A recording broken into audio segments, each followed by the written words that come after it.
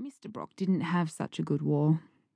He got invalided home at the start, from Gallipoli, then got a soldier's settlement on the edge of the desert that turned to dust with drought in time for the Depression to put him in debt to the bank for nothing forever.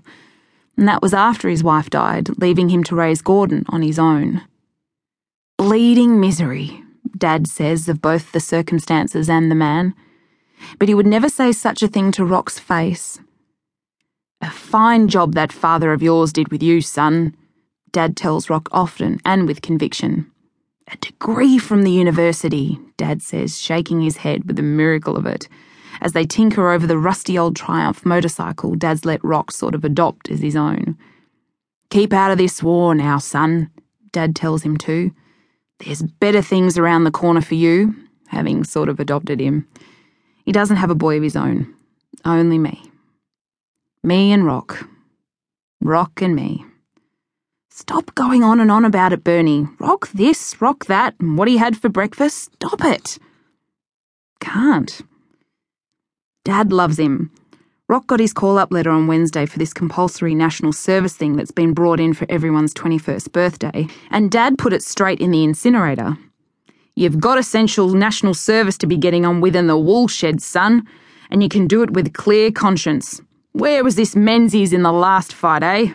All mouth and no trousers, that one." Dad doesn't think much of this new Prime Minister, or anyone that didn't serve, and he's not alone. "Where's our spirit of empire?" is the question hanging up outside the newsagent up at the spot, looking right at the Repat hospital across the road, and someone has stuck a note behind the wire answering, "Lost in Flanders." But Dad needn't worry. Not for Rock, he's safe.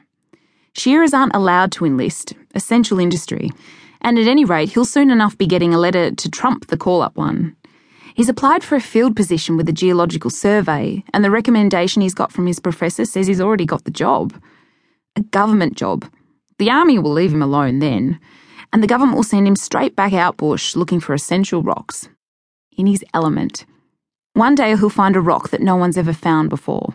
They'll call it Brockite, and it will change the world, cure the common cold, win him a Nobel Prize. That makes me stare with some more determination past Wedding Cake Island. I don't know what's round the corner for me, but it's not Rock, not any boy. It's, what do I want if it's not Rock?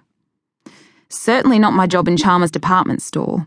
Personal assistant to the advertising manager sounds glamorous, but beyond the 3 T's, tea, telephone and telepathy, my job is practically only to make Mr. Heaney's catalogue copy a little less of a hideosity, without him noticing, to make sympathetic noises when the illustrators call to complain about his rudeness, and, come summer, to be swimsuit ring-in for mannequin parades on account of my pins, which I agree to do mostly just to horrify Mum.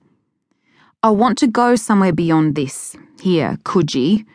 A million lazy bathing Sundays and otherwise spending my time thinking up ways for Mr. Heaney to make the women of New South Wales desperate to want more and more things they don't really need.